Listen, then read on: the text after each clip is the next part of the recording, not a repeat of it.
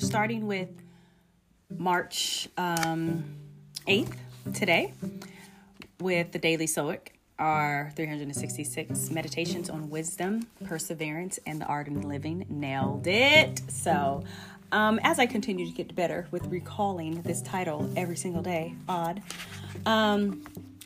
March is our month of awareness. So as we continue to go within, get connected with our inner self, our inner healer, our intuition, our self-awareness, our self-discovery, whatever you want to name this process, own it, make it yours. Coming out on the other side of this is a better you, which is what we are all working on. This is why we're here. This is why we're having these discussions. So it is about increasing this quality of life, which starts here with ourselves. Introspection. So today, the 8th, don't unintentionally hand over your freedom.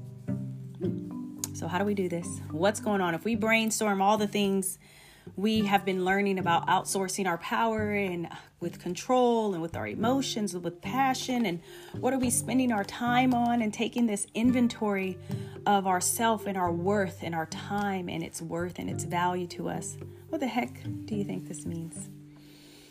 So Epictetus, we know how his theme is. His quote says, if a person gave away your body to some passerby, you'd be furious. Yet you'd hand over your mind to anyone who comes along so they may abuse you, leaving it disturbed and troubled. Have you no shame in that? Woo! Oh my goodness. This is pretty powerful as I think about how much mental space and real estate, people and things can take up in our minds. And these are even people that we don't like. I work a lot with my clients on getting these things, these thoughts, these automatic, anxious, negative, automatic thoughts out of their own minds, and giving people power over their mind and their thoughts, which ultimately impacts their decision making and their actions, because they're allowing people that have no significance, and like I said, may even go to the point of saying that they dislike them. They hold a lot of space in their mind to where it actually alters how they are responding to the world. And when I point these things out, it's like a difficult concept at first, but then there becomes this aha moment of this light bulb coming on, like I am giving a lot of energy and thought and space to, said thing or person or whatever it is. And this quote is so powerful that if somebody came and took your body and gave it away, you'd be like, what the hell? This is mine. It belongs to me.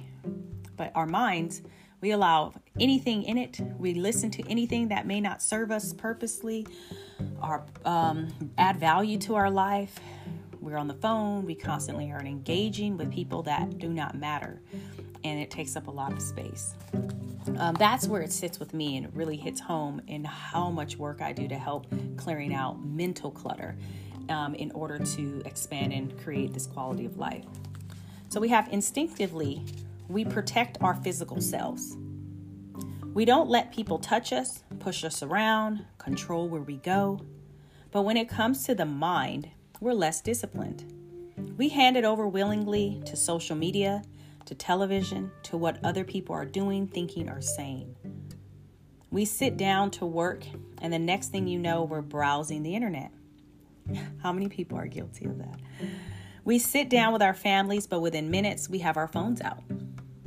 We sit down peacefully in a park, but instead of looking inward, we're judging people as they pass by. People watching, right? We don't even know that we're doing this. We don't realize how much waste is in it, how inefficient and distracted it makes us.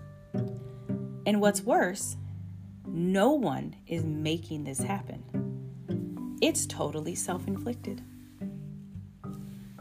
To the Stoics, this is an abomination. They know that the world can control our bodies, but We can be thrown in jail. We can be tossed about by the weather, but the mind, that's ours. We must protect it. Maintain control over your mind and your perceptions. They'd say it's your most prized possession. And that's powerful. And I really love it because I am a mind junkie and protecting my mind and my thoughts. Of course, I protect my physical body and space as well. But when something gets into your head and it's there, it grows and it breeds and it breeds and it breeds. And that's what we want to protect is our thoughts, our psychological space. Whereas psychological abuse is a thing. Gaslighting is a thing. So protecting our minds, and how do we do that? How can we do that? The book mentions, handing over our space and our time to social media, to television, difficulty with engaging in the moment. So the other day we talked about how can we stop telling ourselves stories, and how can we engage with a person and be present in the moment and relate to that. So if we go to the park, or we're saying we want to walk the beach, or we want to ride our bikes on the beach, or go on a hike, we do our conditioner to be like, take our phones out, tape this, record it so everyone can see it. But where's that time spent with going inward and doing some self-discovery and taking some time with who we are and taking in the scene and finding out how breathing in this space where we are, whether it's the park, the nature, the walk, the beach, and how it impacts us and shifts us and what does it do for us. Again, like the book said, sitting down with family. We could sit there for a couple of minutes and then it's like, we're done. Let's check our phones. We have these notifications that are constantly on and pulling our attention away from us and to put it onto other things that may be frivolous or not worth our time or our energy. But think about that and challenge yourself today to spend more time within. Some people go on these social media where they're like, I'm starving myself of social media. I'm cutting it off. I'm taking a social media break. That's what it is. Take a break, even if it's for a day, for a couple of hours, but see what happens when you just sit with you.